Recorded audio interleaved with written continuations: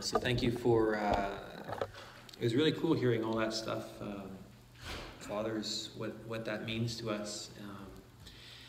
I'm just, none of my technology is working. It's just one of those Sundays. Is the keynote on?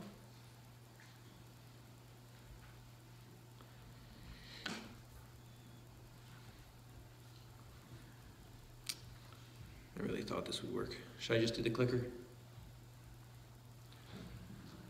Go along. All right, cool. Yeah, so as you saw in the video, and as I'm sure most of you guys know, we're missionaries out in Sherbrooke, Quebec. And, you know, we had an interesting journey of going, what's that? If it doesn't work, just tell me and I'll Okay. Back up a bit here. Cool. All right, I feel a little bit better now that I got my PowerPoint. So after I kind of present that video, people often ask, so what exactly are you doing in Sherbrooke? Are you teaching? I say yes. Are you doing Bible studies? I say yes. Are you campus pastor? I say yes. Are you in a local church? Yes. We're kind of doing a lot of different things out there. As you know, we went to Africa. That didn't work out due to health reasons. We came back and we just asked God, okay, well, I speak French. I can teach. We love Quebec.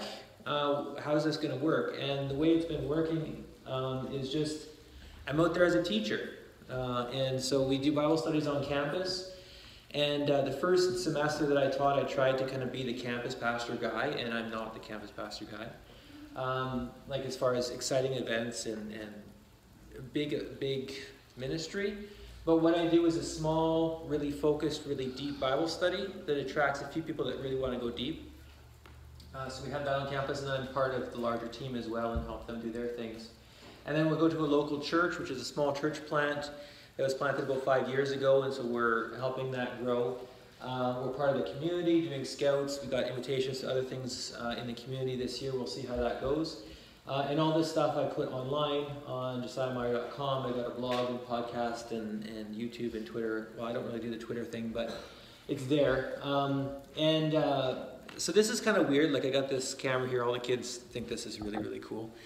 It's kind of weird, but just to give you an example of how this stuff has an impact. Last Sunday, wow, that was only 1 week ago. I preached a sermon on Bible difficulties in the Old Testament. So explaining how we can worship a God that gets angry and, you know, the weird laws in the Old Testament. And I live streamed it at the same time. And so there were 30 people in the congregation. By the time I was done the sermon, it had been viewed 95 times.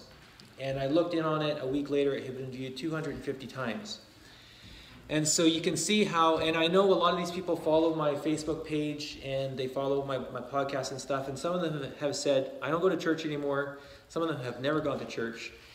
Because, you know, there's that barrier to entry. It's weird to go to church. There's all sorts of reasons not to. And yet, when you record a sermon, put it online, boom, it's available for people that wouldn't come otherwise. Support-wise, we're at 84% now. At the beginning of the month, we were at 81. And so thanks for praying for us, and thank you for supporting us. Big part of our support comes from this building here, and just thank you all so much for that. Just keep us in prayer as we look for the rest of that. I wanted to share just a little bit from the heart to say we're doing much, much better. We have been sharing a little bit on our blog about 2 years ago, 2015 and 16, was a really rough time for us. We came back from Africa, we spent not enough time here, and we went off to Quebec. And we hit burnout, and it was really rough. This past year, we made a lot of really important changes. We started going to a small English church plant. We found community, we slowed down, we set realistic goals, and last year was actually probably the best year we've had in mission so far. And so praise God for that, and thank you all for your prayers. And I did want to encourage you that we are doing a lot better. Praise the Lord. So that being said, something I'm doing that I don't often do is recycling sermons. I usually do all original sermons, but it's been, you know, obviously a lot of visiting, a lot of tightly packed schedules. And so, and Jessica's always been encouraging me to recycle sermons, and now finally I'm forced to. In Sulicote, Nate Hostetler said, instead of just sharing about what you're doing, why don't you share what you're doing? Because I'm often posting on Facebook apologetic stuff and reasons to believe in God and things like this. And so he said, why don't you just hit us with about 6 of the biggest questions you get asked on campus, and it's kind of a brief overview of your answers to these questions. And so I put together a sermon of about 6 questions that I often get asked. And I thought that went pretty well, and so I thought I'd redo it now, and I added a few more that I thought of in the meantime. Before the service, before I got to speak, I thought it was going to drop down and down and down. I was getting less and less, and then Walter came over and said that I could have more time, so thank you again for that. So without further ado, I'll jump into kind of the 9 big questions that I get asked. Now obviously, I just have to say this. I'm going to give some really quick answers, and obviously you can dig deeper into all these answers, but it's just a really brief survey. And most of these, if you go onto my blog, there's a whole class that I taught on each of these, because last year I taught a class in English at a local Bible school on apologetics. Back up. First big question, or the 9th, I guess. Does the Big Bang disprove God? So who here has heard of the Big Bang? You guys know about the Big Bang. The theory that everything came into being a certain number of years ago, and just boom, everything started to exist. And typically Christians are very resistant to this as an idea, as something that is taught to our children. But actually this can be a very powerful tool to begin speaking about God. And the argument goes like this. It's called the Kalam cosmological argument. Whatever begins to exist has a cause. Does everybody agree with this premise? Whatever begins to exist has a cause. This phone did not always exist. It began to exist. There is a cause for this phone. This pamphlet, which I forgot to talk about. Get a pamphlet on your way out. Began to exist. It has a cause. If you could think of something that didn't begin to exist, that was eternal, we could say, well, it didn't have a cause. But everything that began to exist had a cause. The universe began to exist, according to Big Bang, according to contemporary cosmology. Therefore, the universe has a cause. Now, this doesn't seem like a big deal until you start studying the history of science and philosophy, and you realize that for eons back, as far back in history as we can see, everybody has believed the universe, the world, was eternal. And it was really the Jewish religion that came along with this idea that the universe has a beginning, and that was something that was a tension point between philosophy and Judaism. And for centuries, for millennia, this has been something where the scientific community has been mocking Christianity and Judaism. And finally, the Big Bang has proven that, no, the universe had a beginning. It's not eternal. And if it had a beginning, then it must have a cause. And that's the big question right now in cosmology. What was the cause? The Big Bang is not the belief only that matter and energy came into existence. It's also the space that matter and energy is in, and it's also the time that it's in, believe it or not. So time, energy, space, and matter came into being a certain amount of years ago. This is the theory of Big Bang. So what could be the cause of the Big Bang? It doesn't take you long to figure out it must be something spaceless, timeless, immaterial, and immensely powerful. And so pretty quickly we can start seeing that contemporary cosmology is not against Christianity. It starts pushing us towards asking, what is actually the cause for time, space, matter, and energy? Secondly, does evolution disprove God? This is where people always go. This is where the battle lines have been drawn. In my class on apologetics, I said this is like World War I. There's the trenches, and there's the creationists, and there's the evolutionists, and bang, bang, bang, bang, and nobody moves. But what intelligent design people are talking about now is before you get to evolution, there's all these steps that need to happen. And it's kind of like this old joke. I don't know if you've heard it. I'm sorry to repeat a good joke. But a bunch of scientists got together and they said, God, we don't need you anymore. We can create life. And God said, all right, we'll have a competition. It's a comics, they're back and forth. And so a certain day, the scientists all get together and they say, all right, they're huddled around some sand there and they're like, we're going to create life. And God hollers down from heaven and says, hey, get your own dirt. Pretty good one, hey? Now, actually, scientifically speaking, that comic has a lot of sense, because by the time you get to the place where life could begin to exist, where evolution could start to happen, you have all these hurdles to get over. Now, the first one is the Big Bang. How did anything get here in the first place? And why didn't the Big Bang happen eternity ago? Which is another big question. The initial conditions of the universe. Stephen Hawking, who apparently is the smartest man alive, says the laws of science as we know them at the present contain many fundamental numbers, like the size of the electrical charge of an electron, the ratio of the masses of the proton and electron. I have no idea what he's talking about. But certain things that are how they are. The remarkable fact is that the values of these numbers seem to have been finally adjusted to make possible the development of life. So the initial conditions of the Big Bang had to be how they were, very, very precisely. And usually they talk about numbers like 10 to the 23 or 10 to, like numbers so big you can't even imagine how precise it had to be for life to begin, and how precisely on a molecular, atomic level things need to be fine-tuned. So we have the Big Bang initial conditions. Everything needed to be finely tuned for stars to exist, for planets to exist. Then we have the Goldilocks conditions of the world. And you can Google this, just look at Goldilocks conditions of the world. They used to talk about, or Goldilocks conditions of a life-permitting planet. They used to think there were about 4 or 5. You need to have water, it needs to be a certain distance from the sun, you need to have atmosphere, and the planet about the right size, and boom, you can have evolution, you can have life. Well, now they're up to about 60 different things that need to be in place in order for a planet to sustain life, which is why, although they've discovered lots and lots of planets, they haven't found any yet where they can, well, maybe they keep finding one that it has water, but it doesn't have these other things. And it's just so remarkable that even things like the iron at the center of our planet, apparently there's iron there, which was what gives us an electrical charge, a North Pole, South Pole. And when you go out at night and you see the northern lights, that's actually all the ion particles from the sun, the solar wind, that without an iron core to our planet would strip the atmosphere off our planet and make us like Mars with just no atmosphere, completely barren. So the iron inside the planet is protecting us. And the moon is very, very large, very uncharacteristically large for our planet.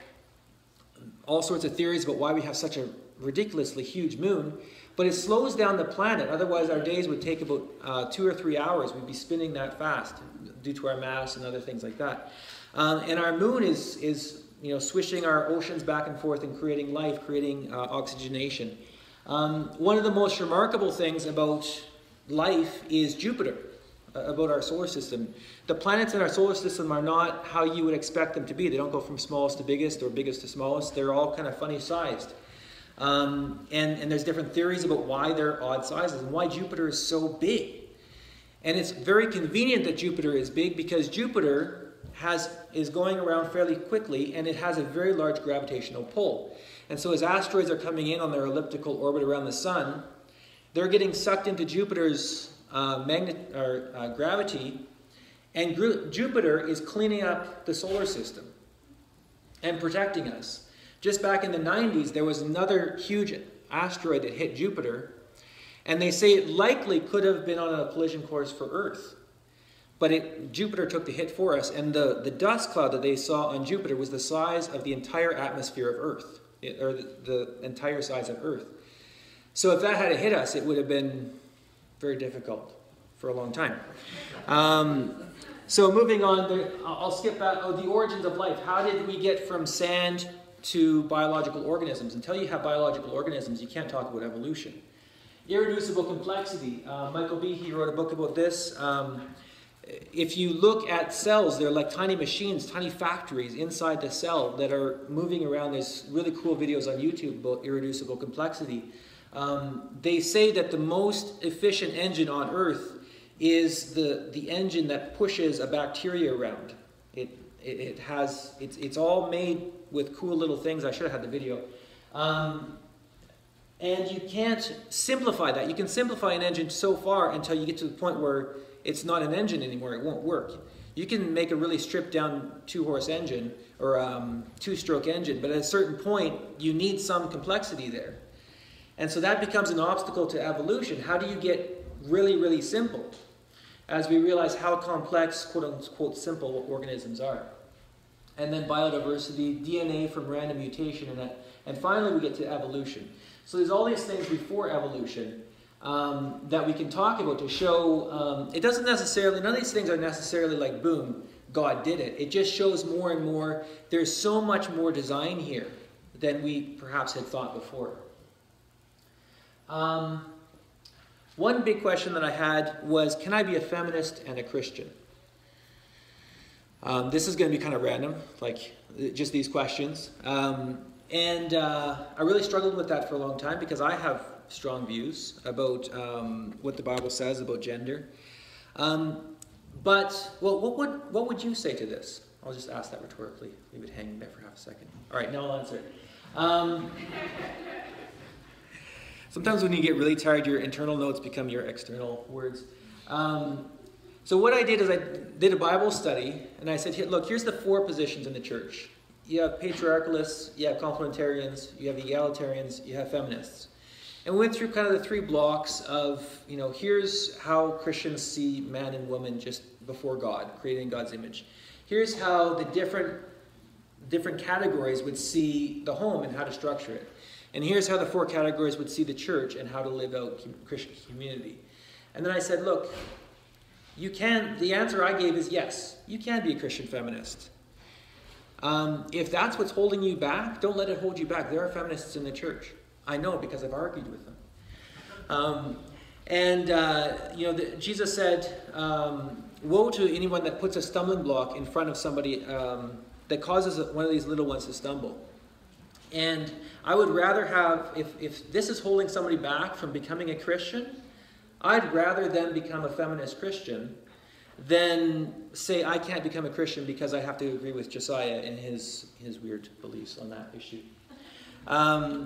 Moving on to number 6. Can I be a Christian evolutionist? What would you say to this? So again, my answer is yes. And I laid out, here's the 4 main positions in the church. There are 6-day creationists, there are old earth creationists, there are creationary evolutionists, and evolutionary creationists. And there's a difference, don't laugh. People take it very seriously. And so I had a list of, here's the issues. And then there's liberals, and I did kind of put that off to the side and say, and then there's people that don't consider the Bible to be authoritative at all. None of these fit in that category. And my point was, look, there are Christians who are all over the map on this. Don't feel as though before you can enter into the kingdom of God, you need to agree with us on this point. I'm sure even in this room, if we open up this question to debate, there'd be all sorts of perspectives. And even Ken Ham agrees with me, kind of. Taking him a little bit out of context. But he said, we're not saying that if you believe in evolution that you can't be a Christian. Not at all. Because the Bible says that by grace you are saved. You don't save yourself. It's by confessing the Lord Jesus and that he rose from the dead that you are saved. Some grammar issues there, but that's probably my fault in the transcribing of it. Okay, probably the biggest question that gets asked of Christians is, how can a good God allow suffering? And this is really, it's the one that hits us. When something really bad happens to us or to our kids, what in the world? Like, how could a good God be up there and yet this happened in my life or in the life of somebody else? And this is something that we need to be careful to talk about, the intellectual question of evil and the emotional question. Because when somebody's child is going through something terrible, you don't go to them with a head issue and be like, here's the intellectual problem or solution to your problem. Obviously, they're not dealing with the intellectual problem. They're dealing with the emotional problem. And what they need is a friend. And what they need is for somebody to come alongside and say, look, I don't know why this is happening to you. But God is with you, and I'm with you. And let's walk through this together. But the emotional answer to the question is going to be very unsatisfactory to somebody that's intellectually wrestling with it. Because it is probably the biggest intellectual question that we'll ever wrestle with in regard to God or whichever religion. It is the big one that humanity is really wrestling with.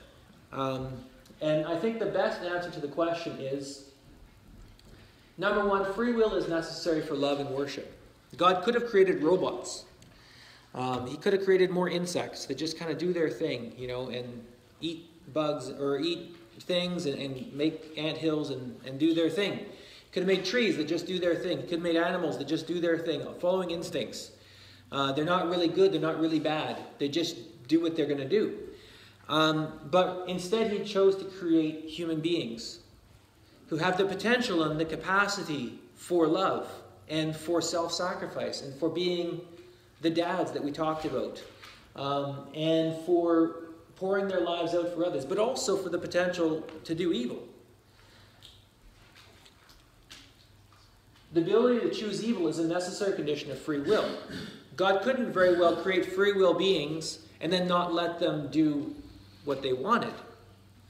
He created free will, and along with that comes the negative consequence of being able to choose evil. Therefore, God did not create evil directly, but he allows it to exist so that free will can exist. So evil is kind of like a shadow. God creates free will. Free will is good. But along with free will comes evil.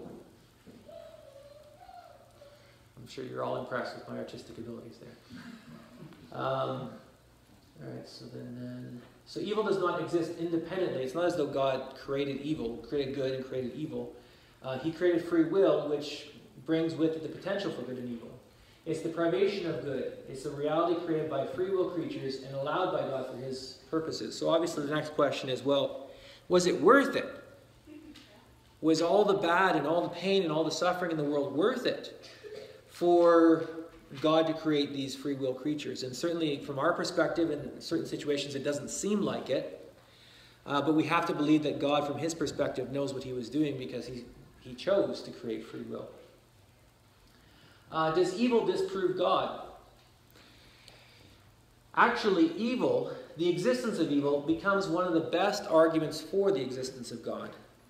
When somebody points at something and says, that is just so evil, it's so terrible that this happened, that the Holocaust happened, that natural disasters happened, that all these things happened, how can God exist if all this evil exists in the world? Well, when you're saying the word evil, that's actually an evidence for God.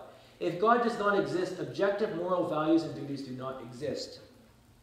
If God does not exist, it's not legitimate for you to say that evil exists when you mean it in the objective sense. Objective means whether anybody else agrees with it, it's still wrong. Even if Hitler had won and brainwashed the whole earth and everybody agreed that the Holocaust was okay, it would still be wrong. It would still be wrong. That's what objective means. Moral values and duties. Values is certain things are good. Charity is good.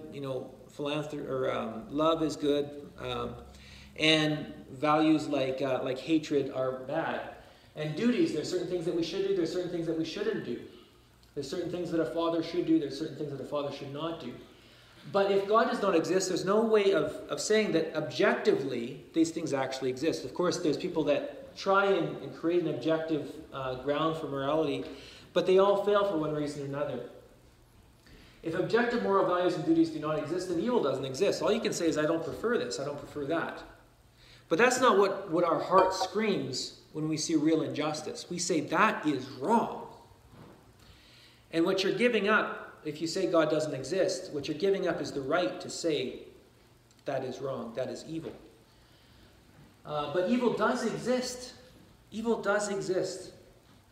And it's really interesting as I read, I'm starting to read more of the literature written by professional philosophers and realizing relativism is going away, at least in high academic philosophers, because nobody can really live with real relativism.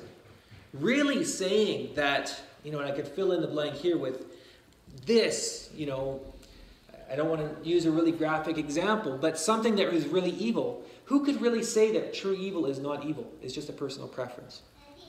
So evil does exist, therefore God exists, because otherwise there's no way to say that evil exists without an objective grounding for moral values and duties.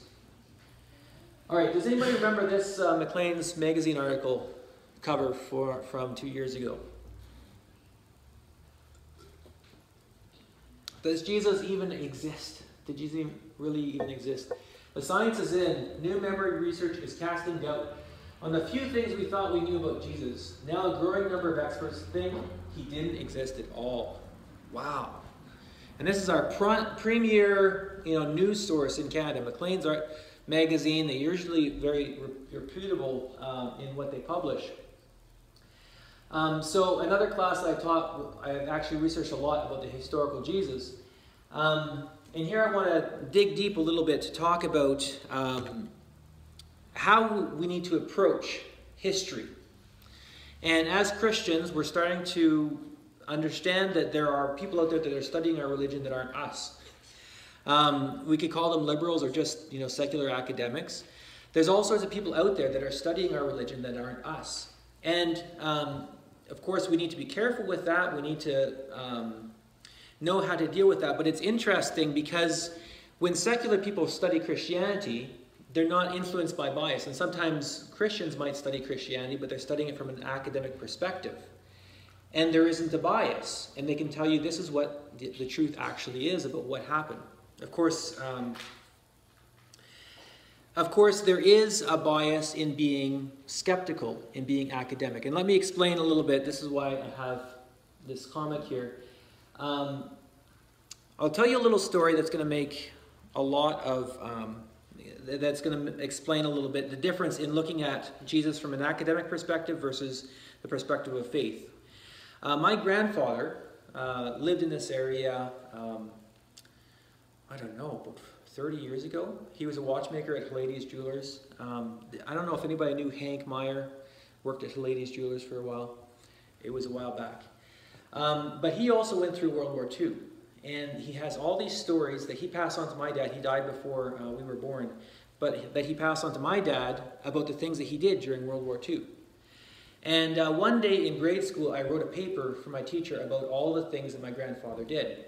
And my dear teacher sent back the paper, and we had a conversation about it in which she said, sometimes in the retelling, family stories get a little bit bigger than they actually are. And she wasn't really sure that all these things had actually happened. And why she felt the need to tell a little child that, I don't know. But it really shook me because my only link to my grandfather was the stories I had received from my father about his father. And they were really important to me. And as I was preparing a class last year on the historical Jesus and trying to explain the difference between looking academically at Jesus and looking through the eyes, through the New Testament at Jesus, my dad texted me and he said, I'm in Sioux right now and I'm standing in front of my father's grave. And he just wanted to talk a little bit about that. And that was news. I mean, I knew that he was buried there. I just hadn't thought about going to his graveside. And it clicked for me for a second. It clicked for me that if I was to study my grandfather academically, there would be very little that I could actually prove about him to a skeptic like my teacher in 9th grade. What could I actually prove? I know he existed. I mean, everybody agrees in this room that I have a grandfather of one form or another. That's a scientific fact. But what could I actually prove? Well, 2 data points that I know absolutely for sure about my grandfather is that he was born and that he died on such and such a date, and they're written on a tombstone over in Sioux. That's about the extent of what I know academically, scientifically about him. But that doesn't, the fact that I can't prove these stories doesn't mean that they're true or false. Do you get that? It just means I can't prove them academically. The other thing I want to say is that when I say we can prove this, it's a positive, no, I'm not going to say it. Okay, so there's certain data points that we know absolutely for sure, but that doesn't disprove the other things. So for Jesus, there are at least 2 data points that are absolutely certain, actually 3, that are absolutely certain for the historical Jesus. Secular people have been studying Jesus for at least 150 years. There have actually been 3 quests for the historical Jesus. And I could go through all that. It would be lots of fun, but we don't have time. And I wasn't planning to either. But academics disagree about who the historical Jesus was. But the theory that Jesus never even existed is a relic of the past. There is not a serious academic that would raise that would write a paper that would get published in a scientific or historical journal That has been abandoned in the 1930s. So that's why the major response to this Maclean's article is they're just almost 100 years out of date in their scholarship. And on the public, the pop literature level, this sort of thing gets recycled and gets pushed out there. But on the academic level, nobody is taking this seriously. What is absolutely certain is that Jesus existed, he lived, he was a teacher, he had original thoughts that didn't exist before him, that definitely started during his ministry. What is very, very almost undisputed is that he was baptized by John the Baptist in the river. Because why would later Christians invent that? It's embarrassing, it's strange, I don't really even know what to do with it. It's one of those things that most people would agree definitely Jesus was baptized, and that Jesus definitely died on a Roman cross. That is very, very well attested in secular and in Christian sources. That Jesus was born, he was a Jew, he was a teacher, he was a messianic figure, he was baptized by John the Baptist, and he was crucified. And so don't believe people that would say, did Jesus really exist? Of course he existed.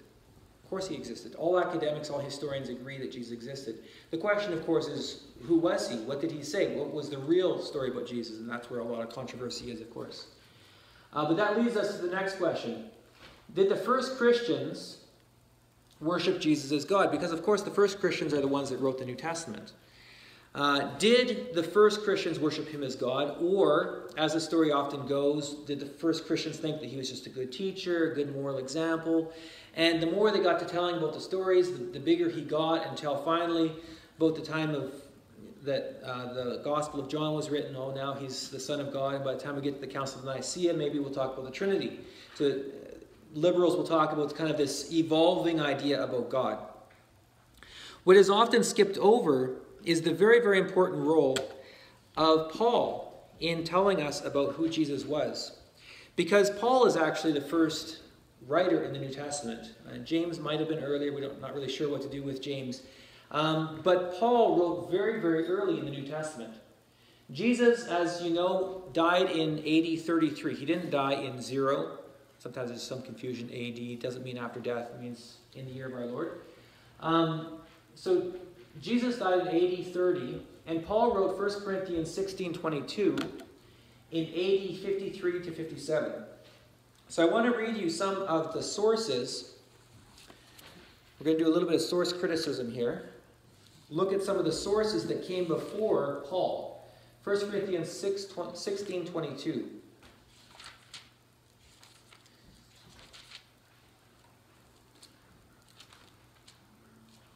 If I can find it. Right at the end. No, is that right? 1 Corinthians 16:22. Yeah, if anyone does not love the Lord, let him be accursed. Maranatha. That phrase, Maranatha, is a transliteration of the Aramaic for come, Lord, or else our Lord has come.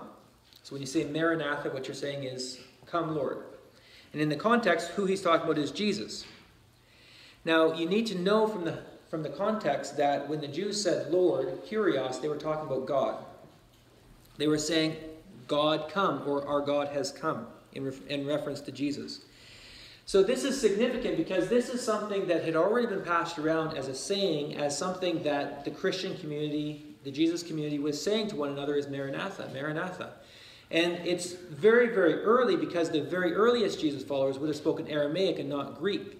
This is before they had gotten out of Palestine, the very central part where it had originated. They were saying, come, Lord, in reference to Jesus. The second example, the second source that we can look at is 1 Corinthians 15, 1-5. Now I make known to you, brethren, the gospel that I preached to you, which also you received, in which you stand, by which you were saved, if you hold fast what I preached to you, unless you believed in vain. For I delivered to you as of first importance what I also received, that Christ died for our sins according to Scripture. So, okay, I delivered to you as of first importance what I also received. So here he's saying, what I'm going to say is something that came before me, something that other people gave me that I'm passing on to you. So this is a source that predates AD 53, 20 years after the death of Jesus. I deliver to you as of first importance that which I also received, that Christ died for our sins, according to the Scriptures, that he was buried, that he was raised on the third day, according to the Scriptures, and that he appeared to Cephas and then to the 12. So already 20 years after the death of Christ, Paul is saying, I received this message from other people about how Jesus died for our sins according to the Scriptures and was raised again for our salvation. As well, Philippians 2, 5-11. This is the passage that a lot of you guys have memorized. Have this attitude in yourselves, which was also in Christ Jesus, who, although he existed in the form of God, did not regard equality with God a thing to be grasped, but emptied himself, taking the form of a servant, and being found in the likeness of a servant, became obedient even to the point of death, even death on a cross. So very clearly talking about how Jesus existed in the form of God and became incarnate and died for our sins. And this is written just 16 to 19 years after the death of Christ. And Galatians, the whole book of Galatians, which sparked the Protestant Reformation, which very, very clearly talks about salvation by grace through faith, is written just 16 years after the death and resurrection of Christ. In Galatians 2, 1-10, Paul talks about how he had received, where he went to Jerusalem and he talked with Peter and the other apostles, and he confirmed that the gospel he was preaching was the same one that they were preaching. And this meeting likely happened around AD 40, just 7 years after the death of Jesus.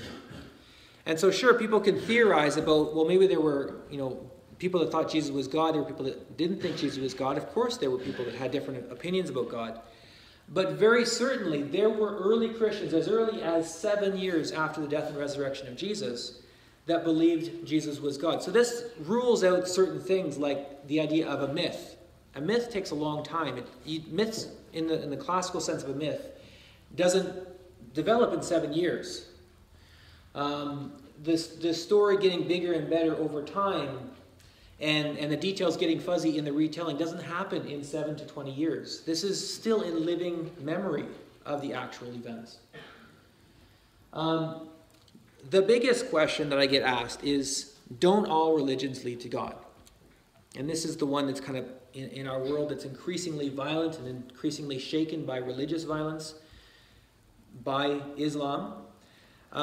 This is kind of the one that's pushed on us, is to say, well, we need to just be accepting, and we need to see that all religions lead to the same place. We're all part of one big family, and if we could all just see that, then there'd be no more violence. And of course, us seeing that isn't going to change, the violent people necessarily and what they believe. But the thing that I come back to over and over is to say, Martin Luther said there are many religions of works and one religion of grace. And that all the religions of the world basically come down to do good things and good things will happen to you. Impress God or gods or karma or whatever, and then you will have good results and good rewards. And Christianity is the only religion that starts off with, you can't do it. You can't do it. God wrote this much of the Bible, approximately, to convince you that you could not do it, to show you what God's holiness was like, and to show you that you can't do it. People have tried really hard. Nobody can be righteous in God's sight. And then to say, but I've got a solution to the problem, that Jesus is coming to die for your sins, according to Scriptures, that we can be saved by his death, according to Scriptures. And I said, I shared this at a Bible study, and one student very aptly asked the question, well, okay, most religions have works and then salvation. You have salvation, then works. It's the same deal, right? You got the same things. You just mix and matching a little bit. And I said, just think about a marriage. Think about love for a second. Does it make a difference if a guy says, all right, you stay in my house, you live with me for 30 years or so, and every day I'll evaluate how well you're doing, and maybe at the end of it, if all goes well after about 20, 30 years, we've had some kids, I'll say to you, well, you've earned it, and I'll marry you. Or, at the beginning, to say, I've got no idea what the future will hold. I have no idea what you're going to do for me. I don't know what I'm going to be able to do for you.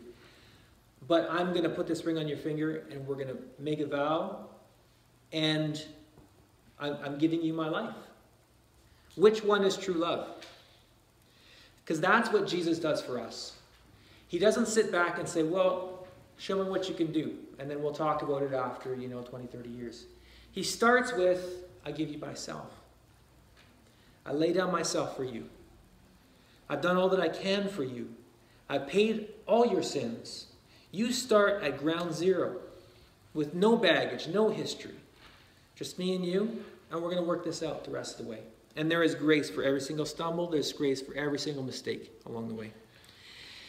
And that's the difference between the one religion of grace and the many religions of works. So I think I'm going to pray now, and then I'll turn it over to the prayer team. Thank you, Jesus, that you are good to us and that your mercies are new every morning. Thank you, Jesus, that you've got us out in Quebec and you've got us on the University of Sherbrooke, and we're able to share the gospel there. We're able to share the gospel in other areas as well in Quebec and online. And I just thank you, Lord, that you speak and that your word is true. And I pray that you would speak to our hearts as well. In Jesus' name, amen. Okay, so the prayer team is going to come forward. If you would like prayer, come on forward to the prayer team. And I guess we'll be dismissed. Thank you all.